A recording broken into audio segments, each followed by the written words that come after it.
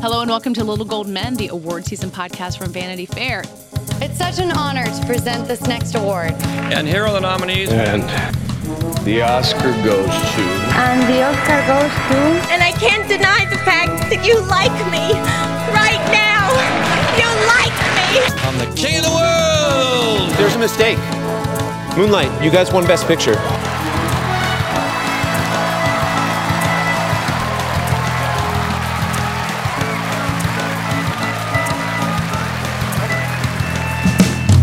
Emmy nominations day. I'm here for a special Emmy reaction episode with Joanna Robinson. Hi, Katie. And David Canfield. Hi, Katie. And before we jump into Emmys, I should say that at the end of the episode, there's another Cannes dispatch from Richard. He and I caught up this morning to talk about the French Dispatch and other things, so stay tuned for that. But this is what we live for. We love the post-nominations awards episode we can do. The Emmy nominations came out today. David, you and I have been kind of like fretting over these for weeks, writing all these different stories about the narratives we saw coming. Overall, good nominations, bad nominations? How'd they do? Decidedly mixed nominations. I feel good like answer. The Emily in Paris Best Comedy nomination is a troll and designed to get us angry. But if you look beyond it, there's plenty to be very excited about. I think in general, they stumped for a few smaller shows in an exciting and perhaps relieving way. I was really happy to see Pose get kind of an epic farewell send-off. It had its best performance at the Emmys by far for its last season, with both of its leads nominated, including a really groundbreaking nomination for MJ Rodriguez, and a lot of really popular stuff got nominated. Unsurprisingly, The Mandalorian and WandaVision topping 20 nominations. Hamilton, which, depending on who you ask, is a TV movie or a play or a variety special, getting a boatload of acting nominations. So yeah, it's a little all over the place. I'm still sort of sifting through it to extract the big narratives. Yeah, I mean, David, you wrote already about the Hamilton thing, which I do think if someone is like not paying attention ahead of time is going to be like, what in the world? How is like Lin-Manuel Miranda and Hamilton nominated against Paul Bettany and WandaVision? That doesn't really make any sense. And your story kind of breaks down the like the kind of the rules that made it possible. But your overall thesis was just like a bunch of people watched Hamilton and TV is fractured, so something that everyone watches is just going to have a leg up. I think it's kind of the key to understanding these nominations overall, especially something like Emily in Paris, which we all watched it. I mean, it's a show that has lasted. I mean, I was shocked to see it just because it aired so long ago, let alone the backlash to its Golden Globe nomination, everything like that. But, you know, when you look at something like Hamilton, where, you know, if I were a Television Academy voter, if I had any say, I would just feel weird about voting for some of those performances. They'd been Tony nominated, in some case winning. Renee Elise Goldsberry particularly has won a Tony for that performance already, was not nominated for Girls 5 but was nominated for the performance for which she has already been recognized plenty. Deep breath. It's a situation where smaller things are going to have a harder time, especially with actors that you can't immediately visualize. These are, in a lot of cases, iconic performances, and I think that carried through pretty substantially. Joanna, as our chief sage of the Marvel shows, WandaVision had a huge morning. Falcon and the Winter Soldier had a less moderately huge morning. But do you buy that popularity theory for how WandaVision dominated too? Kind of. I've been reading, of course, David's great coverage leading up to everything, Devouring It All. And if everyone hasn't read them, you should be following everything that David writes. But like he has been talking about this popularity creep. And, one thing that he's pointed out that I think is the main issue here is that so many of the big heavy hitter prestige shows were not eligible. They took the year off because of COVID, you know what I mean? And so like Succession, I think you would see a huge Succession domination in here. You would see some Better Call Saul, you would see some other things. And so in absence of that, Disney really did fill in a TV vacuum that happened in this COVID year. Of course, the popularity creep has been happening for a while. Thrones dominating for so many years. Genre friendliness has been, something creeping into the Emmys for many years now. And, as a genre lover, I'm a fan of that because I think WandaVision was a great television show. And what I'm glad is that it's not just sort of a blinkered across the board Marvel show love, because I think Falcon and the Winter Soldier had a lot of flaws. And so the fact that it only got like 5 nominations, I think, and WandaVision got a mountain of nominations, at least, means that people aren't just like blindly clicking Marvel on their nomination ballots. And I think Mandalorian also doing extremely well.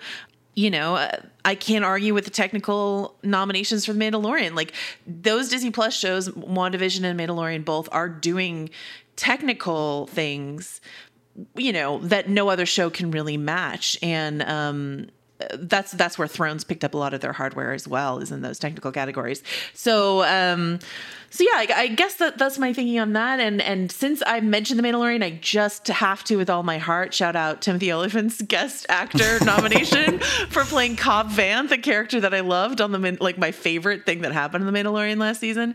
But if Tim gets an Emmy for The Mandalorian and not for Justified, we're gonna have to have a conversation. So there you go. I love that they went for him and Carl Weathers over Mark Hamill, who I did the predictions for that category, and I was like, it's Luke Skywalker. He showed up for 2 minutes. They're gonna nominate him. But they went for the meat instead. That might be a technical. I mean, they might have to Disney might have to get a little too honest about how much or how little Mark Hamill was actually involved in that performance if they wanted to try to get him an Emmy, and I don't think they want to play in that pool. So while we're talking about The Mandalorian, though, can I point out that it's crazy that Rosario Dawson didn't make it in the guest actress category? I thought that would have been a slam dunk given how much people like The Mandalorian, but apparently they like The Handmaid's Tale more because it got 2 guest actress nominations among its 8 acting nominations.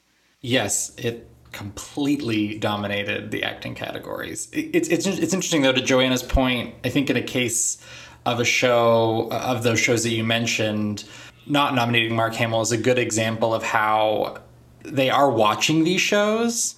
And within that, there is a certain level of quality control in terms of who they're nominating and why. I think sometimes we just think of Emmy voters automatically name-checking people. I expected Julia Louis-Dreyfus to be nominated for Falcon and Winter Soldier. She was not, which I think makes sense. And I love Julia Louis-Dreyfus.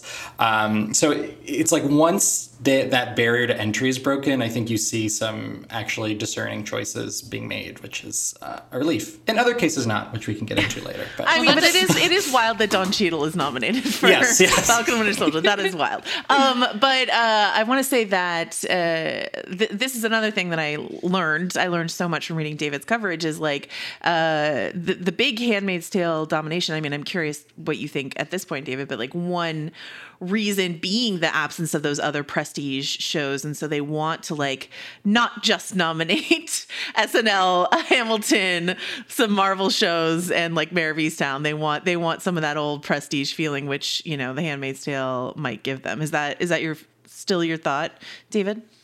It is. I think it filled such an important hole among this year's drama contenders, which was a really, I don't love saying weak field, but it just, with so many major contenders out of the way, it really was primed to come back. Those actors, they give great performances on that show. They're well known. A lot of them had been nominated before, not all of them. There were a couple newbies popping up, especially in the male actor category. And it's also a case of the show had gotten more popular this year. Hulu made a big deal about how many more people were watching it. I think I had noticed a lot more talk about this season, whether good or bad. It seemed like there was a kind of resurgence in it being in the conversation, which probably goes back to just the general lack of prestige drama series having aired in the past year. So I think in some ways it's voters reflecting broader just TV viewing habits and what we were watching and paying attention to. It's also interesting because alongside that, you have something like Lovecraft Country, which to my mind dramatically overperformed for being a canceled show. Granted, HBO canceled it immediately after voting concluded, but it's another show that was a pretty well-received prestige drama series. It did play with genre and all that, but it definitely was firmly in that awards lane, and it really held up despite airing last year, not being too widely seen. Just to have both of its leads nominated alone was a nice lift for that show, for whatever it means at this point. I think it got 5 acting nominations, which is a lot. Kind of all of the significant people we thought we'd get in there. As anyone listening to the show knows, I have to shout out Jonathan Majors for his well-deserved nomination. But It is wild. Like Misha Green just signed an overall deal with Apple, so hopefully she's having like a really good day, like drinking many cocktails, celebrating her new deal, and just being like, well, look at my canceled show now. Toast to the town. So yeah, I mean, I think. Looking at that supporting actor in drama series, I zoomed over there after you mentioned all the Handmaid's Tale actors nominated in that category, which is wild. It is a wild little category, but Michael K. Williams being in there is really interesting. I mean, I don't know if we think it's just going to go to Tobias Menzies because there's going to be a massive crown sweep or what's going to happen, but you know, I think there were some great Lovecraft Country performances in a show that was like somewhat erratic plot-wise sometimes for me, but the performances always felt really, really sure. So I'm glad to see them. Well, Misha Green, I should say, did get a writing nomination for Lovecraft Country, so hopefully she's having many different kinds of a great day. Cheers to Misha. Can I ask you guys about The Boys while we're talking about genre shows in the drama category? I think it's so fun. Like last year, The Mandalorian popping up, we were like, oh, hey, the Emmys pay attention to sci-fi, which is funny because like Game of Thrones dominated forever. But The Boys was kind of my version of that surprise, even though I know lots of people who love it. Like it is like a big old violent comic book show, and it made it into the top category. I was also surprised by that. Did you see that coming, David? I think that last drama spot, there were a lot of shows getting brought up, and there was some conversation around it. I think I had brought it up as one of the main alternates in our predictions post, and I think it really comes down to the might of Amazon in a lot of cases, which marketed that show really smartly and aggressively. It didn't have another drama player, and both that and the Underground Railroad, I think, barely squeaked into their respective program categories, but squeak in they did. You know, they were probably among the least nominated of those program nominees, but the fact that it was able to get in is both a testament to Amazon's marketing and the fact that, as Joanna said earlier, like the genre changes in the drama category particularly have been showing up for a while now, and I think this year it was most pronounced. Even with something like Lovecraft Country, it's a very genre-heavy show. Oh, absolutely. There's, Cthulhu's and stuff. But The Boys, I mean, everyone I know watched The Boys. I mean, it was a hugely popular show. So that, that's just true. I still just was not thinking of it in the context of Emmys. It totally blindsided me. So, I was thinking that they would stump for Falcon and Winter Soldier over that, if only because I looked at Falcon in a similar position to how The Mandalorian was last year when it surprised, but clearly another very popular, not seemingly Emmy-ish show swooped right in. While we're talking about Amazon, I want to dip over into the limited series thing, and Small Axe just really kind of didn't make it this time. And I think we've talked for almost a year now about how it's incredibly confusing about whether or not you should consider it as a movie or television. And it was more eligible for the Emmys than it was for any of the film awards, but it still kind of got shut out.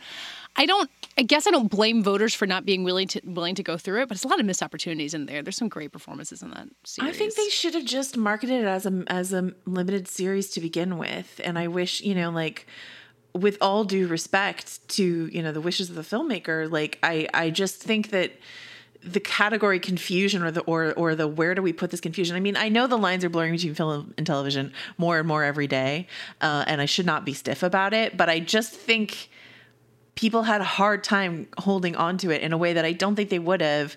I mean, honestly, and once again, this might seem anti-artist, and I hope that that's not the case, but like if I were in charge of distributing that show, or whatever you want to call it, I would have put it out in, because the runtimes were longer than an hour, weren't they? They were all like, some of them were and some of them weren't. I might have divvied it up in episodes and made it just like a really straightforward miniseries. And once again, I hope that does not sound like blasphemy artistically. I like knowing that Steve McQueen could not possibly care less about this. I feel like awards are not why Steve McQueen does it, but maybe John Boyega cares, and he should, because he's great on his episode of Small Axe, if you want to call it an episode. Installment.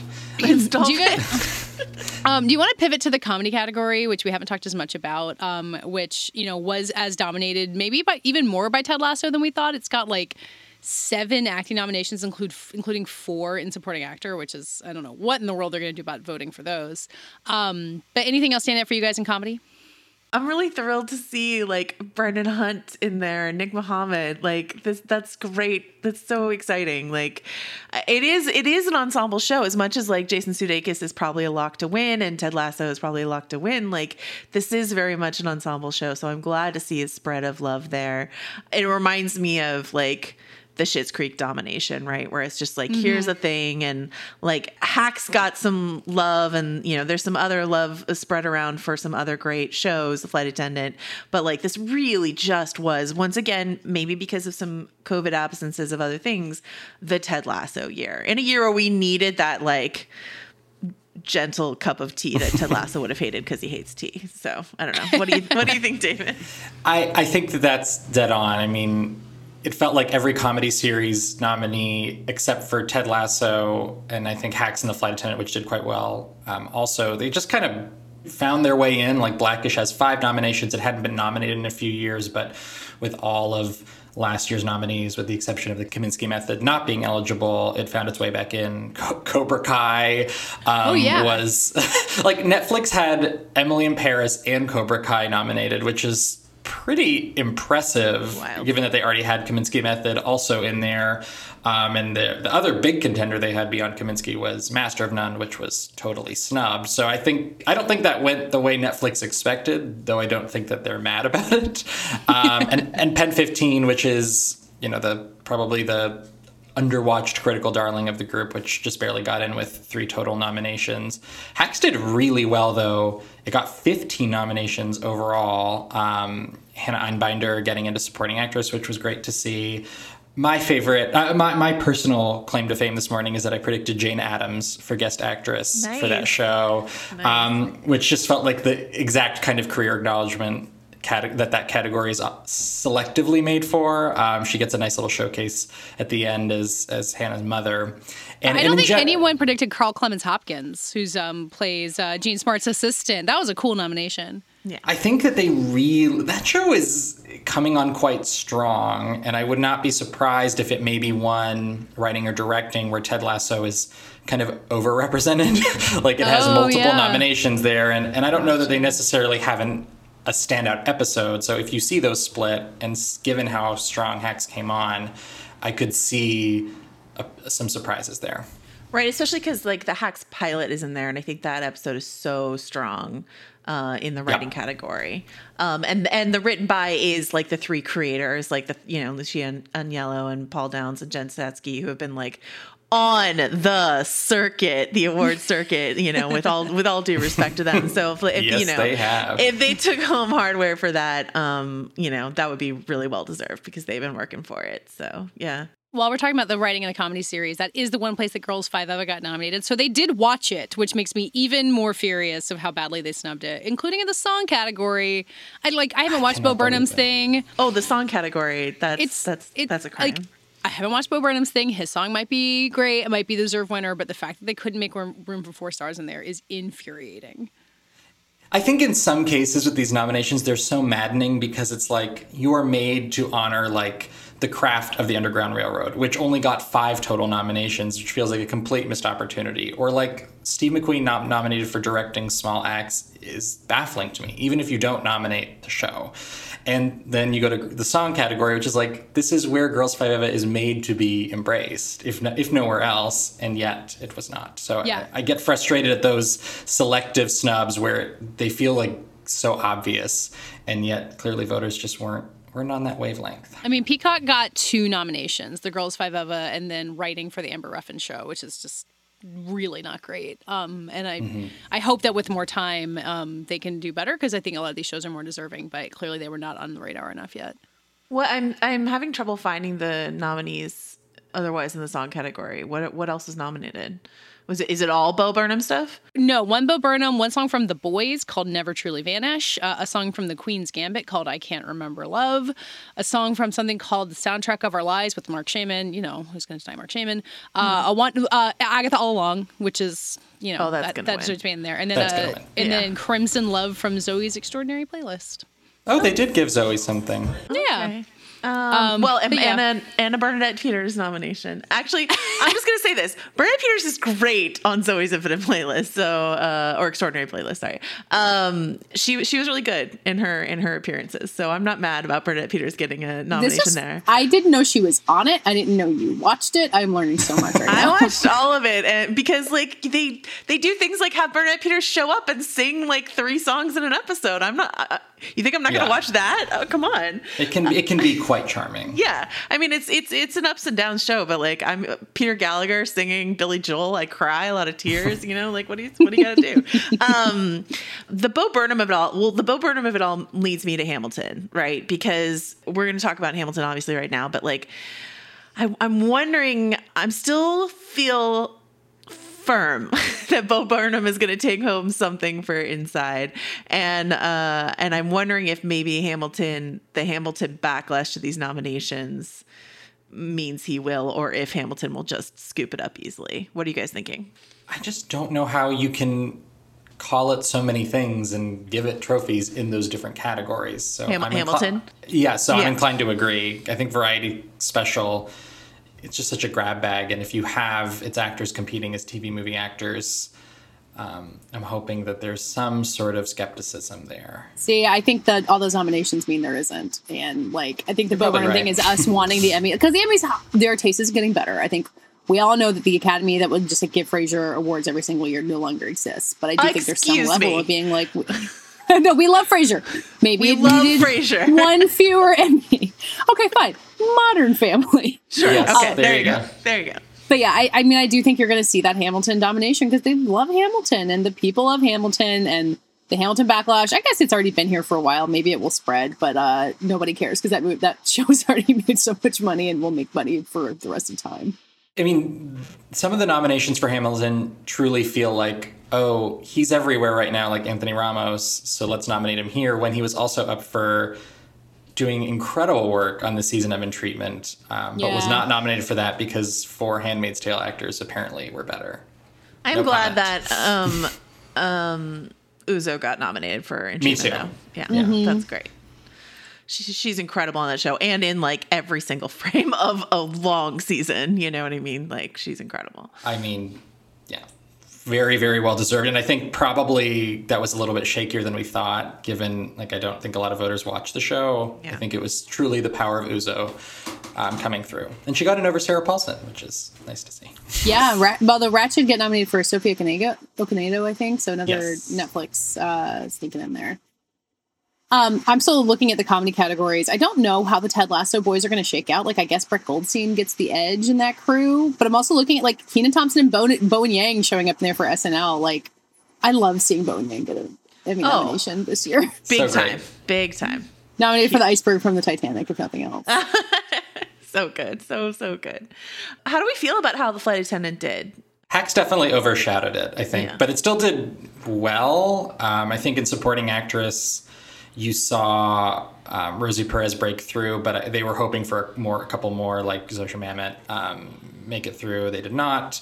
Or Michael Huisman, how would you say his name? Yeah. I was surprised not to see him in there. I was too. Interesting. Oh.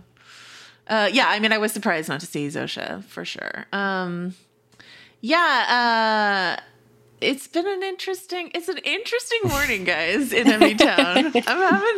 There's a lot that I'm really excited about. Adie Bryant for Shrill makes you really, really happy. Double nominee, Adie Bryant. Love that for Adie. And like, speaking of SNL, there's a lot of longtime great performers who I don't think it's been confirmed, but we are very, very sure are leaving the show. Like Kate McKinnon, Cecily Strong, Adie Bryant, and maybe Kenan, because he has his own show now, based on their sort of like tearful demeanor and positioning in the finale. And so like they obviously can't honor all of them. I would love to see a Cecily Strong win for SNL. I was about to say that's what I'm really pulling for. Yeah, because Kate has her statues for SNL, and like Cecily has been such an underrated, incredible performer, and her farewell performance on Weekend Update is one of my favorite things I've ever. I think it's my second favorite ever goodbye on SNL, and just one of my favorite things I've ever seen on that show. So second to which goodbye? To I think it was Seth Meyers it was either Seth Meyers or Bill Hader when they did like the big Stefan wedding thing on Weekend Update. Yeah.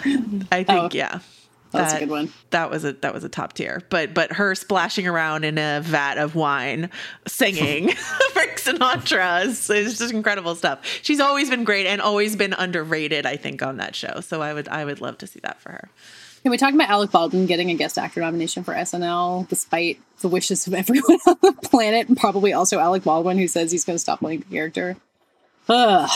It was him or Jim Carrey, so they had to pick one. I guess that's true. I want to go into the limited series a little bit. We talked a little bit about WandaVision, Mayor of Easttown stuff, and I just wanted to throw my cards on the line.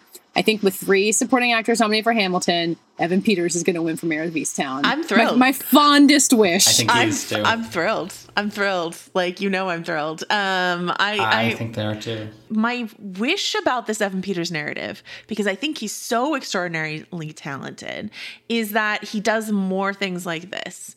And as much as I have like some of the things that he's done in the Ryan Murphy verse, I just would like to see him spread his wings a bit more and do more like Mayor of Easttown style stuff. Because I think he, as he said in a million interviews, including stuff, he said on this very podcast, or sorry, my podcast, actually still watching, like that, they blur sometimes, that he didn't think that he could do it. And like, he just really did it, I think. And I would be so happy for him to win. So, yeah. It's a weird category too, because going into this morning, the 2 front runners seem to be John Boyega and Bill Camp. Yeah. Boyega clearly as part of the Small Axe snub, but I was shocked Bill Camp didn't make it in, given that he was like a Best Actor nominee, a SAG, which has a lot of overlap with Emmy voters. So I think the lane is cleared for Evan Peters, and it's probably now the cleanest category to predict among the limited races, because I just feel like the Mayor versus Queen's Gambit duel is not been cleared up by these nominations. And I think WandaVision is also stronger in some places than people are giving it credit for. WandaVision got the most of any of the limited series. Mm-hmm. I feel like Kathryn Hahn is the runaway favorite for supporting, right? There's love for Julianne Nicholson. But I think Jean Smart being nominated there too, and the Emmys history of splitting could work against her. But yeah, I think Kathryn Hahn is, but I'm honestly more sure of Evan Peters there than I am of Kathryn Hahn. Does Jean Smart feel like a lock for the other category she's nominated in, lead actress? For lead, I think so. So if she's gonna take that category, I mean, I would say Kathryn Hahn. But my real question is Paul Bettany. That's a question I have. Ooh. Yeah, that's a tricky one. I think he might actually be the front runner right now. I think he might do it. You know what I mean? Like, The Undoing didn't get a lot of love elsewhere, so, that works against Hugh Grant. Halston didn't see a lot of love elsewhere. As I said, it's going to come, and I think not just maybe Hamilton backlash, but Hamilton canceling each other out, because Leslie Odom Jr. won the Tony over Lin-Manuel Miranda for Hamilton at the Tonys, but like Lin had picked up so much other hardware for Hamilton. But in this case, it's like, this is the opportunity to honor Lin, and this is the opportunity to honor Leslie Odom Jr. And I can just see them dueling it out, canceling each other out. And Paul Bettany gets an Emmy for playing an android. I love it. Did they both get nominated at the SAG Awards? I'm trying to look this up real quick. No, only Daveed Diggs got nominated for Hamilton. Yeah, and at the Golden Globes, it was only Lin-Manuel. The Emmys went crazier for Hamilton than any other voting body, including the Tonys. Groff nominated for Hamilton. Including the Tonys. Jonathan Groff is wonderful in Hamilton. I don't think I would have given him a nomination for it 6 years after the fact. No. Justice for Oak and Justice for Jasmine Cephas Jones, who are like, when like everyone else gets nominated and like it's like I know, it's really wild. I mean, we'll have lots of time to talk about what we think is going to win, even though we obviously can't help ourselves. But any other closing thoughts? Justice for Kathleen Turner and Kaminsky Method. Can't believe that Paul Reiser got nominated and she didn't. Well, we haven't talked about The Crown, which I think is gonna gonna do some big business. Though I couldn't tell you exactly where, but like it cleaned up at the Globes as well. So I think Although I did want to ask you guys if the overperformance of The Handmaid's Tale maybe should make us nervous about The Crown. Like, it is a previous winner in this category, and The Crown is not. I'm not too worried about it. I think especially given that The Crown, you could even argue The Crown overperformed. I mean, it has the most nominations of any show. We went in thinking it was one of the biggest players this season, and it held that up. But they really seem to, they're still watching The Handmaid's Tale. That much is clear. So I don't know what that means for its chances with wins, but like maybe Elizabeth Moss has a shot with Emma and Olivia, you know, both there. Although I think Emma's still has such a clear lane. Yeah. But yeah, I think The Crown overall could completely sweep. I would like to see them get a little bit more creative in supporting actor, but Tobias Menzies could be a default choice, especially since he doesn't have any intra-show competition. And then I think Gillian Anderson's winning supporting actress. I think Josh O'Connor's winning best actor. Yeah. So yeah, could be complete. I do think it's going to be a quintuple crown or whatever you would call it if it won the Big Five. Triple crown plus 2. Yeah. But, you know, and like there's a lot of other talent in that supporting actor category, and The Crown is not Tobias Menzies' greatest work, I think, but he has been really great in a lot of things for a while. Like he was so good in Outlander, which is, you know, a show that I have really mixed feelings about, but Tobias Menzies was always really great on that show, great on Thrones, great in that. Anyway, he's like, whenever he shows up, he does like really solid work. So again, this would be more of like a, you're always great when you appear award, more so than just like honoring Philip in The Crown. Do you know what I mean? So, yeah. See, I'm going to be pulling for Giancarlo Esposito, who never won an Emmy for playing Gus Fring. Hasn't yet won an Emmy. Yeah. Still could. That's true. I've lost track on how Better Call Saul is still out there and actively in play, but has yet to win an Emmy for playing Gus Fring, who's really great on The Mandalorian. Was nominated in the guest category last year, but got both supporting. I think he's my horse to back. Sure. I wouldn't be mad about it at all. Giancarlo is like similarly just someone who shows up and is always great. Love to see a nomination for McKenna Grace, who has played the younger version of every single actress known to man in Hollywood. That to me was the ultimate. They watched The Handmaid's Tale nomination. Like, you don't nominate McKenna Grace for that show if you didn't watch the show. I do love the idea of Claire Foy swooping in to win a guest statue for the role she won a lead statue for. I'm sure that has not happened very many times. That would be funny. Did Viola Davis do it for How to Get Away with Murder?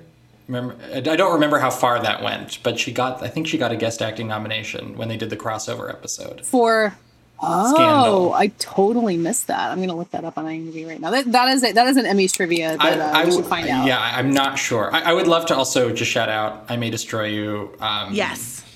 Making it through. Yes. I think we were all a little worried for it, and it did really well. Michaela Cole has 3 nominations for herself, nicely scooped up. Really got a supporting actor nomination that felt a bit out of nowhere. And I think got 2 directing nominations, which is really exciting. So including one from Michaela Cole, which is great. Yeah, so it did really well. Even if she's may not beat Anya Taylor-Joy and Kate Winslet, like that's a really, really tough category. I really hope she picks something up for the creative work that she's done on that show. I mean, as we've talked about many times on this show, like its snubs elsewhere is one of the biggest crimes in TV this last year. Can I? Do you have your Viola Davis? Yes, she was nominated but did not win for her guest appearance on Scandal. Claire Foy can outdo her. Oh no! Variety talk series I want to talk about, not just because I got my Conan prediction right, but my question is like, how far does that Conan inclusion go? Because the reason that I bet on it was because, Conan recently ended his run and there was just all this recent wave of nostalgia and honoring Conan for like everything. I thought it was like perfectly timed, maybe intentionally timed for when they decided to hang up Conan, and we had all these celebrities coming out of the woodwork talking about how much they loved appearing on Conan, on his various homes over the years. He doesn't have... I don't think he ever, he has a couple Emmys, but I don't think he ever won one in this category. He'd never been nominated in this category. And so I think, Last Week Tonight with John Oliver has won the last 1 million years, I think, in a row. And so, and as great as that show did in the pandemic times, I think this might be, I don't know. Is this a Conan year? What do you guys think? That'd be fun. That would be fun. I sense that John Oliver fatigue is finally settling in. I don't know if Conan's the one to take that mantle this year, but I wouldn't be mad at it. I mean, I just don't see anyone like Colbert and Jimmy Kimmel and Trevor Noah always all do great work all the time. But I don't think any one of them like particularly stepped out in a big enough way this year that if they decide to not go with John Oliver, there's an obvious second choice. Maybe Colbert. But like, I think maybe that Conan nostalgia might come through. I don't know. We'll see. Well, guys, we'll be talking about the Emmy nominations a lot. Hopefully, we'll get to talk to some of these nominees. We've talked to a lot of people who've been on the show got nominated today. Jonathan Majors, who we talk about all the time. Hannah Einbinder. Who else have we talked to this Brett past Goldstein. season? We talked to Brett Goldstein. We talked to Giancarlo Esposito, I think maybe for the last season of The Mandalorian. So there's lots you can catch up on, and we'll keep talking about it. So let's go venture across the ocean then and talk to Richard about his experience at Cannes.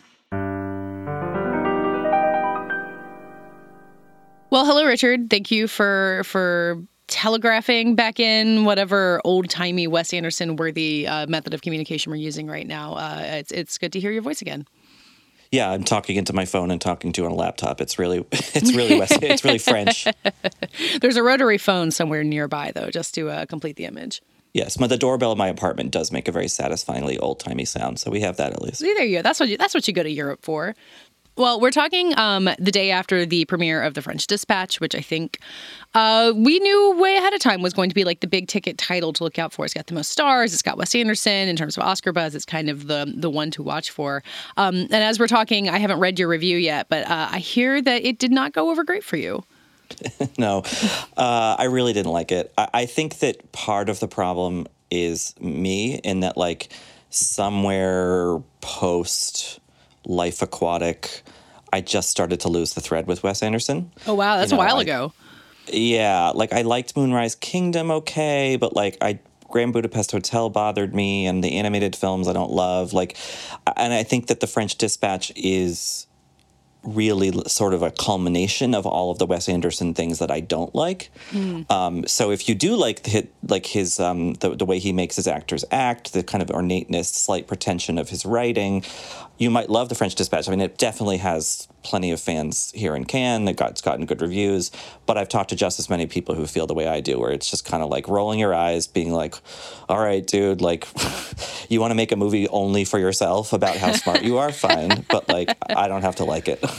I feel like the general takeaway has been like it is one of his like more beautiful but least emotionally involving movies, which to me and I think to a lot of people is just like, oh boy, because that's a problem with even the best Wes Anderson is the lack of emotional involvement.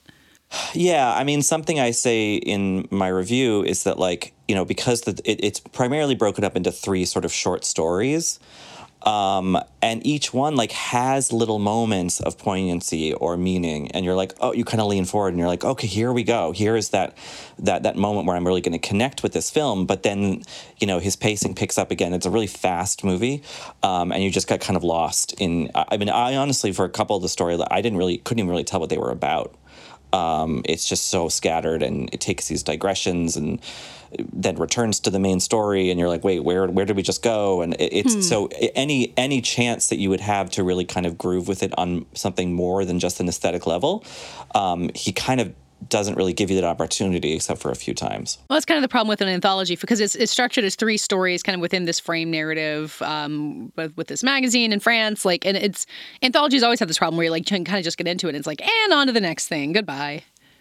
Yeah, exactly. You know, there's the middle story is the one with Frances McDormand and Timothée Chalamet, and that has things like that, and then it just kind of has this abrupt ending that sort of, you know, like, oh, and then it's on to the next thing, which is this kind of crazy caper with animated sequences and stuff. And again, that moment, you know, there's Jeffrey Wright's in that one, and he has a kind of lovely little monologue about what it is to live in another country, being a foreigner, and the movie hangs on it for a second, but then it just kind of ends, and you're like, I don't know really why Anderson in this seems so allergic to taking his time and really considering this world he's built. You know, I mean, there's so much in it, and I felt this way about Grand Budapest too. He built this elaborate thing, and it's like, well, why don't you let us kind of like actually explore it and like savor it? And you know, he just kind of wants to throw every single idea he's had in the last however many years at the screen. And maybe it's satisfying to him. But for me, I was just like, I don't really know what's even being said here. Yeah, I liked Grand Budapest a lot, and I think a lot of people will be thinking of that as a model since it premiered at Cannes. It was, right? I guess it premiered. It was at least a spring release. I think it was maybe at Berlin. Yeah. So, thinking of that as like a Wes Anderson movie coming earlier in the year, like, can it maintain its momentum over the season to come? But it does feel like the responses to this are considerably more mixed than they were for Grand Budapest. Yeah, I mean, I think it's the kind of film where, like, people who love it will love it. People who don't like it will really not like it. I can't see a ton of middle ground of, it was okay, Before I let you talk about something that you really did like, anything performance-wise of note? Like, I think Timothée Chalamet in the world of Wes Anderson is really intriguing to me. It sounds like he and Frances McDormand are good together, even if they're like, their story, like you said, ends in a kind of unsatisfying way. Anyone else stand out? McDormand's good. She really can do the Wes Anderson style of acting while also still being Frances McDormand. Mm-hmm. I think Chalamet, being a young actor, being a sort of like, he's still got that theater kid in him. He's clearly so eager to kind of please Anderson and sort of ape the tone of other performances in other films that it's just a little bit like, oh, okay, he's doing the Wes Anderson thing, and it kind of throws you out of the movie a bit. Mm. Jeffrey Wright is playing a sort of James Baldwin-esque figure that I think Anderson kind of sort of denudes of the real power of Baldwin and kind of strips some agency from him in a weird way. So that's frustrating. But the performance itself is good. And, that section of the film, because largely these stories are narrated, usually by the sort of author who is supposed to have written them. So Tilda Swinton plays one of the authors, McDormand plays one of the authors, and Jeffrey Wright plays one of the authors, or the writers for this magazine. So he has to talk a lot, and it's really, really intricate language. And, Jeffrey Wright, a stellar theater star, he really nails it. But for the most part, everyone's in it so briefly because it is this anthology. There's not a ton of there was a big thing about Elizabeth Moss is in it. She has maybe 3 lines. Wow. It's all just so brief that you can't really zoom in on one performance and kind of savor it. I would say probably McDormand and Wright are the two most, and Chalamet after that. I was just trying to look up if this is Jeffrey Wright's first Wes Anderson movie. I think it is. He seems like such a good fit for this world. He has that that theatrical presentation, like you're saying, with the theater background that seems like he would fit in really well.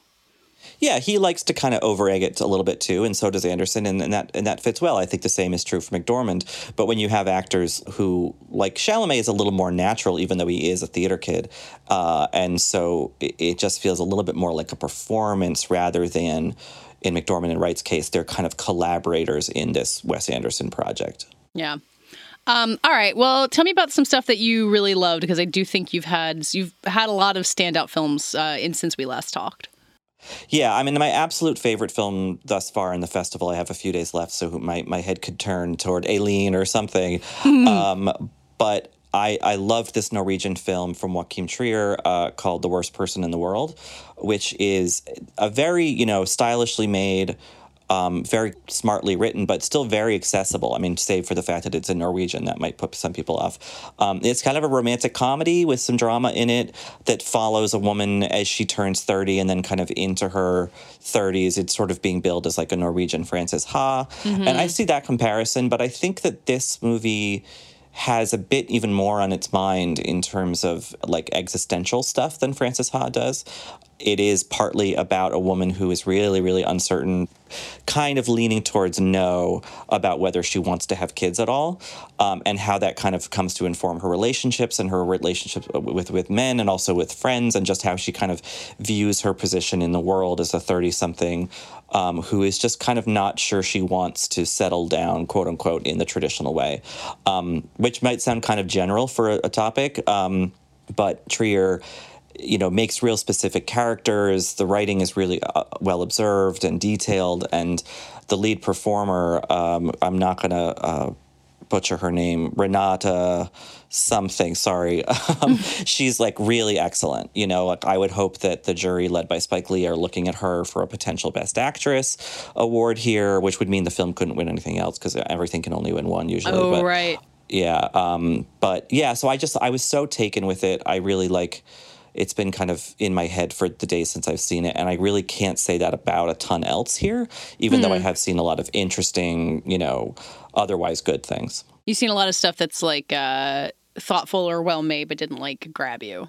Yeah, I think it just has to, as something I wrote about in my review of The Worst Person in the World, it just it hit me kind of square in the chest as someone who is almost done with their 30s and has been thought a lot about like family and children and all that. And to see a movie that it kind of turns toward me and people like me and says, hey, let's talk, I think that feels really nice, Yeah. So I guess I do have a certain bias, but that's all, everything is biased ultimately.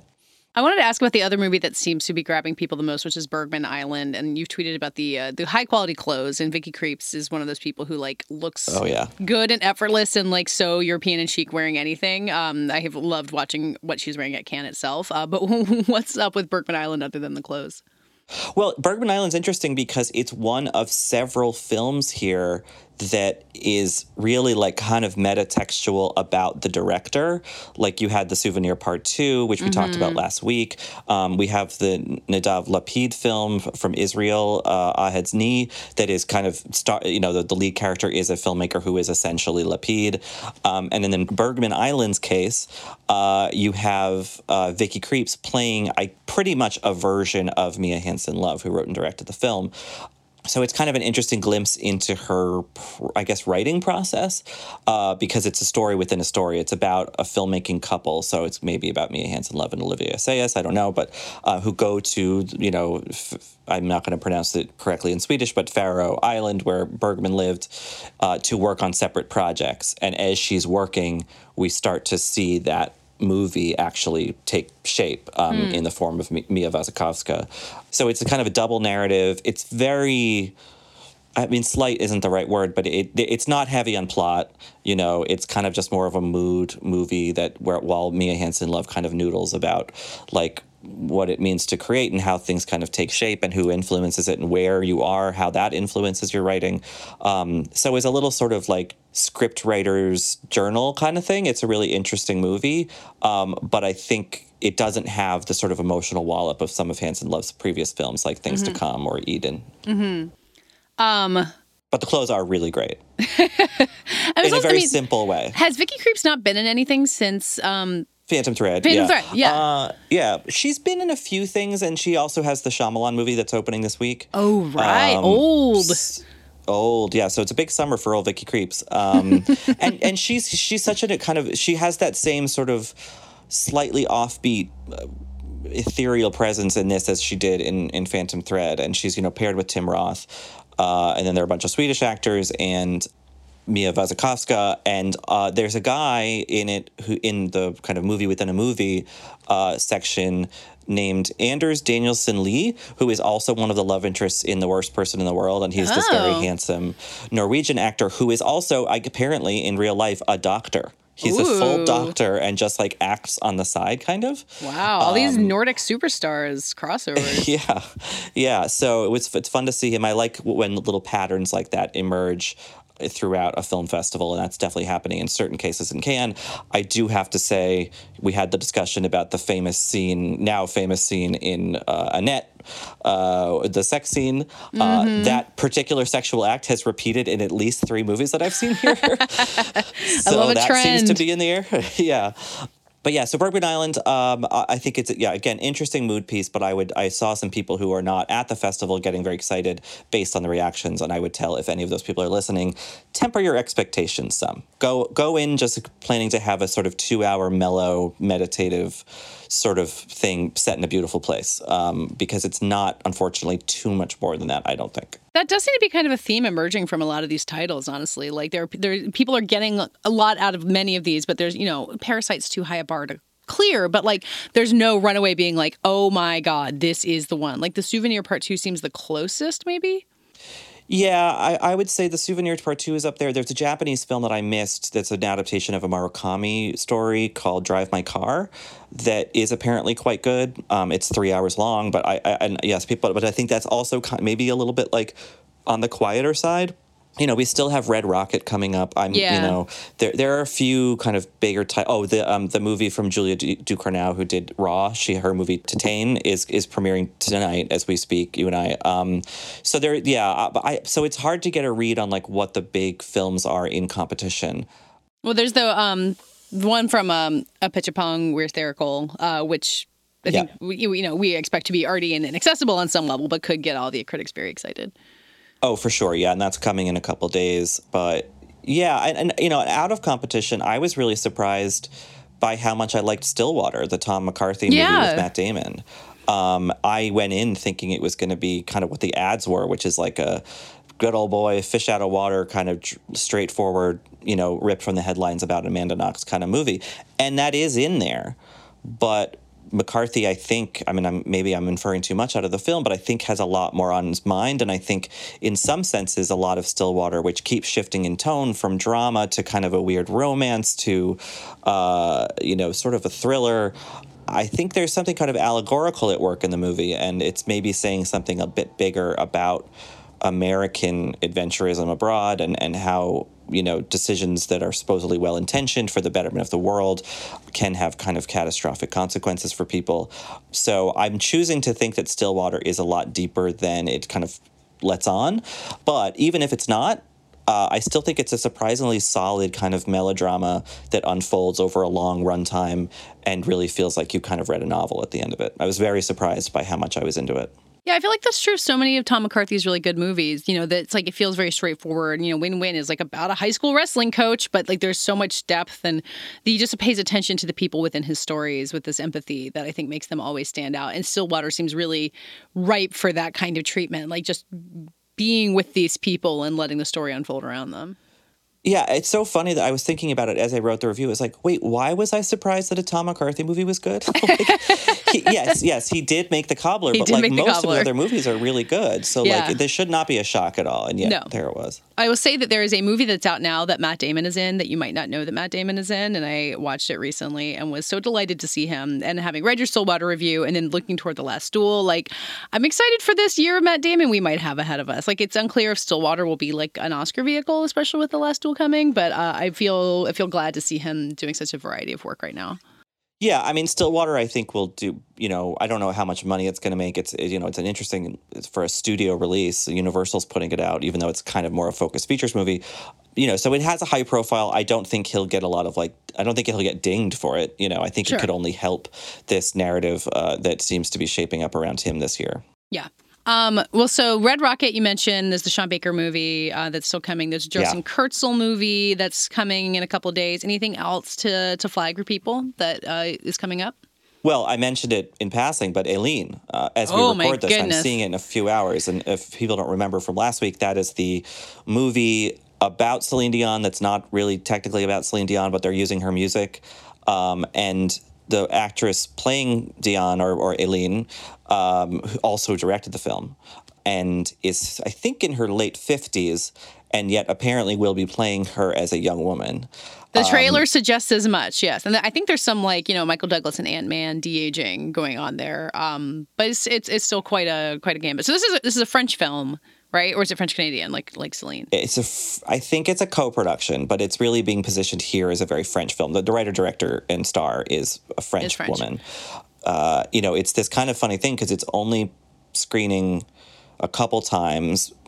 Cannes doesn't screen its stuff a lot, but usually there's more than two things. And me and a colleague, we tried to get tickets to the premiere, and we had to track down this French publicist's email address, and got a very curt no back.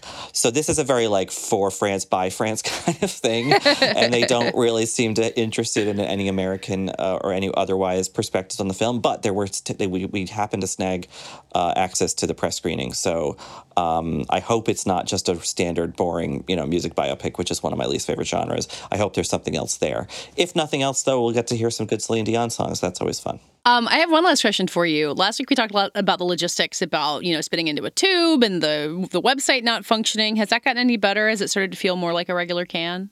I'm assuming that the people who run Cannes listen to this very podcast, because no sooner did our episode drop last week than the website magically started working really well. And I'll tell you this, like, there are a couple things I don't like about it in that, like, it kind of limits how much improv you can do. You know, as you well know, Katie, like one of the joys of film festivals is you'd be like, oh, I have a couple hours to fill. What's on the schedule? And you can just hop into a screening. That can't really be done when you have to request tickets ahead of time. But it also reduces the stress of waiting in lines and all that. So once the website started working, I actually became sort of a reluctant fan of the new system. So that's been okay. The testing is really swift. You know, I got a test this morning, and 3.5 hours later, I got my results.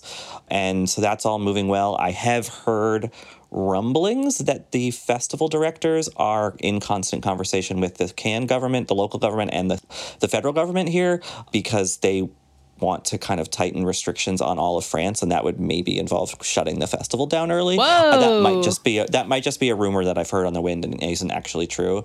But I think, you know, I certainly haven't heard about anyone going to the little testing tent and then a few hours later getting a positive result, but I kind of don't think I would if that had happened. You know what I mean? Like, Léa Seydoux, the actress who's in a few films here, couldn't come because of a positive test. Clearly, the virus is out there. I haven't heard anything about its effect on the festival or the festival's effect on the rest of the city here, but I'm sure it's there somewhere creeping. You know that in 1968, Cannes was shut down midway through because of the student protests that were going on in Paris. So it is not unprecidented for Cannes to shut down early. So we'll see. And aren't the 1968 protests part of the Wes Anderson movie? So it's all connected. They are handled very flippantly and annoyingly by Mr. Wes Anderson. Well, Richard, we'll have you back. You're going on vacation. Next week, we'll have you back at some point to talk about all of the Palm winners and everything else that happens. But in the meantime, I don't know, stay cool. Don't swelter too much in the July French heat. Yeah, and if you hear a sort of piercing shriek kind of echoing across the Atlantic, it means that I think Simon Rex is going to win an Oscar. So just keep an ear out for that. Yeah, we have an emergency break-in to our Emmys reaction episode for you to just weigh in on that, please. I will call from vacation if that's the case. I will be glad to have it. That does it for this week's show. You can read our Emmy coverage on VF.com. As we record this, we're still frantically writing a lot of it, so there will be lots to see. You can find us on Twitter at Little Gold Men and on our own. I am at Katie Rich, and Joanna. Joe wrote this. And David. David Canfield 97. And Richard is at Rylaws. You can also sign up to text us at joinsubtext.com/littlegoldmen or text 718-550-2059. We love hearing from you. This week's episode was edited and produced by Brett Fuchs, and this week's award for what we hope Richard is doing immediately after filing his Cannes dispatch goes to Joanna Robinson. Splashing around in a vat of wine.